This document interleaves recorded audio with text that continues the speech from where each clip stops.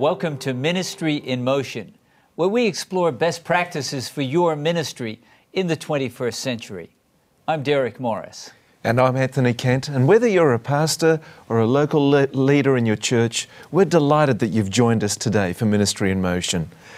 Derek, tell us about today's program. Well, I'm excited. This is fundamental for effective ministry, and that is the topic of effective communication. And our guest, Cliff Goldstein, is a person with a broad experience in communication, so I know this program will be really helpful. You're right. Cliff is well known as a writer, an editor, and also as a speaker. So communication is certainly part of him.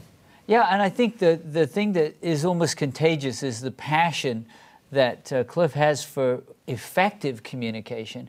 And we're going to talk about some principles that will really help our Ministry in Motion viewers. Looking forward to it, Derek. And we're glad that you've joined us today. This is an important topic. I'm looking forward to the interview with Cliff Goldstein as we talk about how you can be even more effective in your communication of the good news about Jesus. It could bless your interpersonal relationships as well. So a vital topic. We're glad you're with us. We hope you'll stay tuned for Ministry in Motion.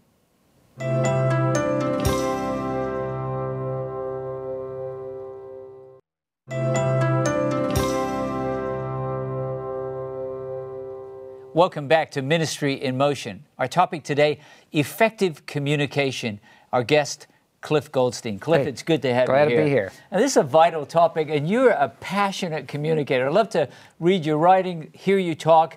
Let's talk about where did that come from in your own life? Where did you find that passion to be an effective communicator? Well, I don't know. I think maybe ever since I was a little kid, I remember my father always used to talk about how excited I would get about things. Whatever it was, I would, and I think one of the crucial things with communication, and I think you have to believe in what you're communicating. You have to really have a passion for it, believe in it, and then I think there's just something natural that comes through. It's almost like you can't, unless you're a really good actor, you can't fake it.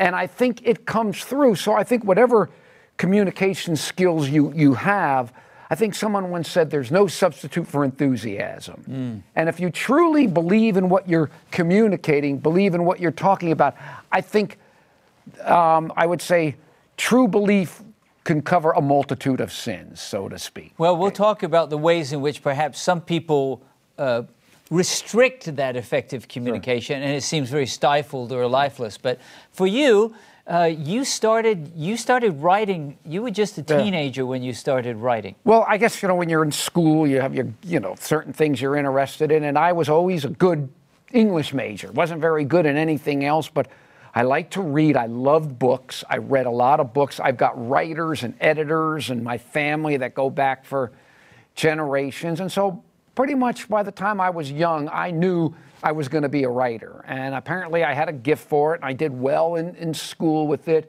And so I just wrote and wrote. I often tell people that you really, in the end, nobody can teach you how to write. You teach yourself how to do it by just doing it. Now, if you have somebody who's got more experience, who knows a bit about what they're doing, they can look at your work. They can give you advice and so on, and ideally it would be good advice, though. I remember once I had a creative writing teacher, and he once said something in class that I disagreed with, and then when I caught him on it, I think he realized I was right, and he said something to the effect of, well, nobody says you have to believe anything I say. Well, come on, this was college. I was paying, I don't remember what I was paying per credit hour. I wanted to, but the point, though, is in this field, in writing, it's an art, it's a craft, it's not so much, it's not like math. And so there is a certain, there's a great deal of subjectivity to it. But in the end, you have to believe in you have to have a gift for it, and then believe in what you're doing. And then you will, with writing, you ultimately teach yourself. Now, there was a significant turn in your writing experience because originally you were pretty much writing as a secular writer. Yeah. Oh, yeah. That's a whole long story. You don't have to get into that right now. But when I was in my early 20s, my life was writing fiction. Nothing mattered to me. I just wrote and wrote and read. And unfortunately, the writing, the book I was working on a novel, it became my God. And even though I spent a lot of time writing, I ended up having to destroy this book, burnt this book, gave my heart to Christ, and for about 2 years I did almost no writing at all, and I had died to it, even though I had no idea what I was going to do with my life, because writing was the only thing I was interested in, was really the only thing I had any kind of gift for, only thing I really poured myself into, and I had to give it up. So I died to it. Then one day the Lord opened the door, I got back to doing it, and I've been pretty much doing it ever since. And the more I do it, the more I work at it, the harder I push myself. I was talking to even some young girl this morning in the building, obviously is a very good writer, and I was telling her, you need to break out of you need to do more. You need to get out and just write some articles on your own, push yourself, take chances with it, and expand and so on. And I've always done that with my writing. I've tried to take chances, push myself further than I might think I was able to go, and then see what happens. If it works out, great. If not. There's always the delete button. And you've been working as an editor of international journals. Sure. You're now working with a Bible study resource. Sure. But you brought that passion to everything you're doing. Well, I really think in the end, good writing, good communication, that it boils down to certain fundamental principles, regardless of what the medium that you are in. If it's disjointed, people can't follow it, it seems tepid, doesn't seem like it's real, then I don't care whether you're on a radio, whether you're preaching in front of an audience, whether you're writing, whether you're doing dance and communicating through dance or whatever, it's going to come through. So yeah, there are basic principles that, even though I don't write fiction anymore, or not much, I should say, there are certain basic principles that I try to bring into it, which I think are also very important in preaching. Same thing as well in preaching. And we're going to come to some of those basic principles as we continue.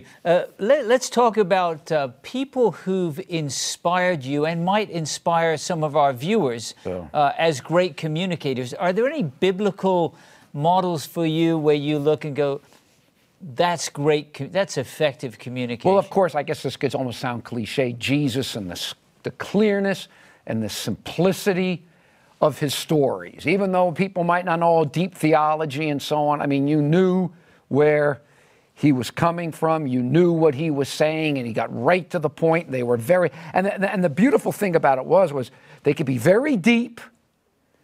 And, you can, goodness, how many books have been written on the parables, from every angle and so on. And yet, at the same time, very simple that anybody could follow them as well. But I often tell people, too, when I especially meet people who are interested in good writing, I say, just read good writing. Just find, there are a lot of very good secular magazines that you could read or whatever. Just find people who you believe are good writers, do good, write well, and just read it. And you can't help but over time imbibe of it. And especially if you take the time to look at it, you read something and think, man, that was very good. Well, then go back, why was it so good? What did they do?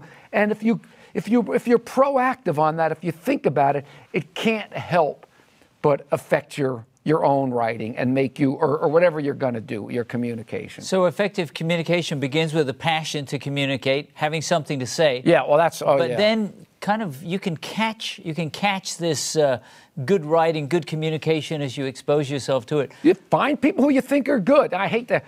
There was a story one time about someone told George Vandeman, which was an excellent communicator.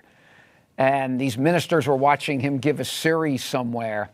And then later, some minister got up and not only just, I forgot exactly how it was, but he was so miming George Vandeman that he even said something like, now, you say to me, Elder Vandeman, what, and of course it was somebody else's name, but he was so miming him that he kind of lost it. But you could take it too far, but find people who you think are good, And learn from them. Yeah, and learn from them. But you have to, see, in the end, and this comes back to sincerity, you gotta make it your own. We'll come back to that after the break.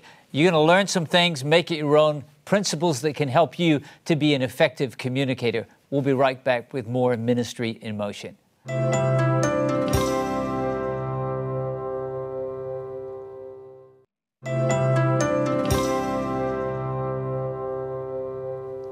Welcome back to Ministry in Motion. Our topic today, effective communication. Our guest, Cliff Goldstein. Cliff, having a passion to say something, learning from other people. Let's talk about if I watch other people who communicate well or read good writing, what are some basic principles of effective communication I'll discover? Well, let me give you one example of something. I have a long ride in my car every day, about 45 minutes each way, a little longer coming home.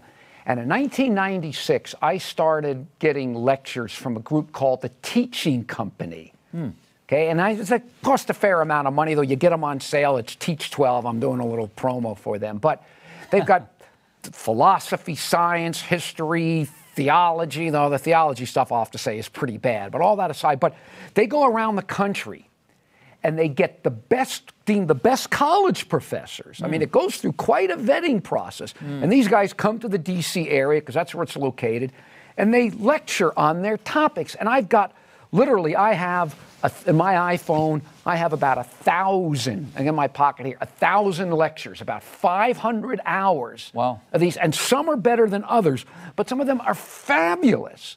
And when I tried to think, because I'm interested in communication, I'm a preacher, I'm a writer, and I'm very much interested in and I'm a didactic. I've got points I'm trying to get across. I get done speaking, I get done writing. I want somebody to learn something. I want them to know what I'm saying. Whether they agree with me or not, well, ideally, I'd like them to agree with me, but they're not going to know whether they agree or not unless they're clear about what I'm saying. And some of these teachers are excellent. And I've noticed 2 or 3 points that I see in all of them that are good. The first thing is they know their topics, okay? They just know them. That's basic. Yeah, they are experts, okay? And I'm not saying you have to be but just you have to know what you're talking about. Don't go further than you know. Okay, don't go further. I like to talk about quantum physics, okay? I'm very much interested in that. But I am hardly an expert, but I can talk about it on a very superficial level, and that's fine. But I won't go any further. There are other things I think I could talk philosophy. I could talk about that a little deeper, but don't go further than you know, but know what you're talking about. And these people really know what they're talking about. It's very, very obvious. Number 2, you could tell they do have a passion for it. They really do. They know it. They've dedicated their life to this. Some of them, it just comes through. It's very, very clear. And third, and this is really, in my thinking, absolutely the most important point in communication. I don't care. You could have all your ducks in a row. You could have everything else. You could be eloquent. You could be handsome or beautiful, and you can have a singing, beautiful voice, and sex appeal or whatever, and everybody's interested in looking at you and so on. But if your thinking isn't logical, rational, and coherent, you lose them. I edit this publication on this Bible study guide. And quite frankly, it doesn't really matter to me how bad the writing is. Really, I can fix, in terms of the style. If the style's not that good, I can fix it. I don't even frankly care how bad the theology is. I can fix the theology. This stuff could be edited. But what I cannot edit and what I don't edit, what I basically just throw out and start from scratch is if it's not logical, if it's not coherent, if one thought doesn't flow to the other. It's almost, I've often thought a really logical sermon, and you could take this too far, it could be cold and sterile, and I don't want to push something too far, but it should almost work, a sermon, an article or something, almost with like a mathematical equation. One thing follows after another, and you could see, okay, you say A, and then you say B, and you see, wow, B really follows from A. Right. And then from B you say C, and C really follows, and on and on and on. And ideally, You know, it should. I mean, you could like take a journey, is it? A logical journey. Yeah, you're moving from one thought to another, and it's deadly. It's deadly. See, one of the things too, when every now and then when I do talk to groups about writing, one of the most crucial things I say is transition, is moving from one point to another, because if you're not following logically, you're talking about one thing and then you're somewhere, and you lose them. You lose them. So important above anything else is logical flow of thought. Whether you're speaking, whether you're writing, whatever you're doing, it's this logical flow. And I'm not totally sure you can teach that to people. You can maybe help hone it in. Some people just have a gift to work logically, and other people, I used to edit Liberty Magazine, and have a lot of lawyers write for me at times. And you would often think lawyers could think logically, and maybe when probably they're up, some of them do, right? Yeah, up on their feet. But I'd get these articles from these lawyers, and I couldn't follow their logic. I couldn't follow the reason. And as I said, it's deadly. You have to make sure that what you're writing or speaking, point A, point B. I heard someone say this pastor preaches a Columbus sermon. Have you ever heard that? No, I haven't. Columbus service. They said Columbus didn't know where he was going when he left. Oh, no. He didn't know where he was going when he was serious. going, and he didn't know where he was when he got there. And I'm telling you, that's deadly. When we get back from the break, we want to talk more about these principles, but being an expert, having something to say, knowing the limits of your knowledge. Next point was passion. And the third, logical progression. If you just took those 3 points and thought about effective communication, whether you're speaking or writing, it could move you to the next level. We'll have more insights for you right after the break with more Ministry in Motion.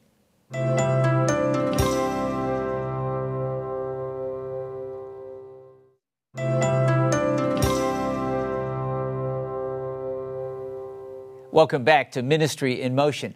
Our topic today, effective communication. Our guest, Cliff Goldstein. Cliff, always a joy to talk with you.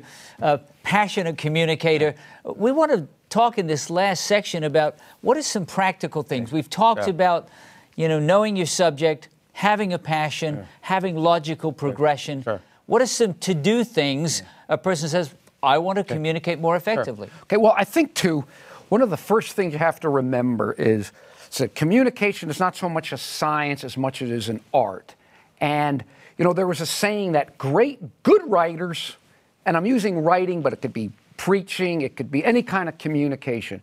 Good writers have to follow all the rules. Great writers can ignore them. Okay, in other words, you got to be careful, and when you start giving formulas and so on, it's not formulaic per se. You've got to have an intuitive feel. There's some general principles. There's some principles to follow, but in the end, you have to really just sort of surrender to God, hope that the Spirit leads you, and be true to yourself. But at the same time, too, there's some principles that I do think you need to think about. Number one, whether you're writing or preaching, one of the first things is get a good introduction. Get something. When you write, you're in a dentist's office. You're in the dentist, you're waiting to have somebody drill a hole in your head, in your teeth, or pull your teeth out, and you're flipping through a magazine, and you don't have much time, and you open and you read the first paragraph.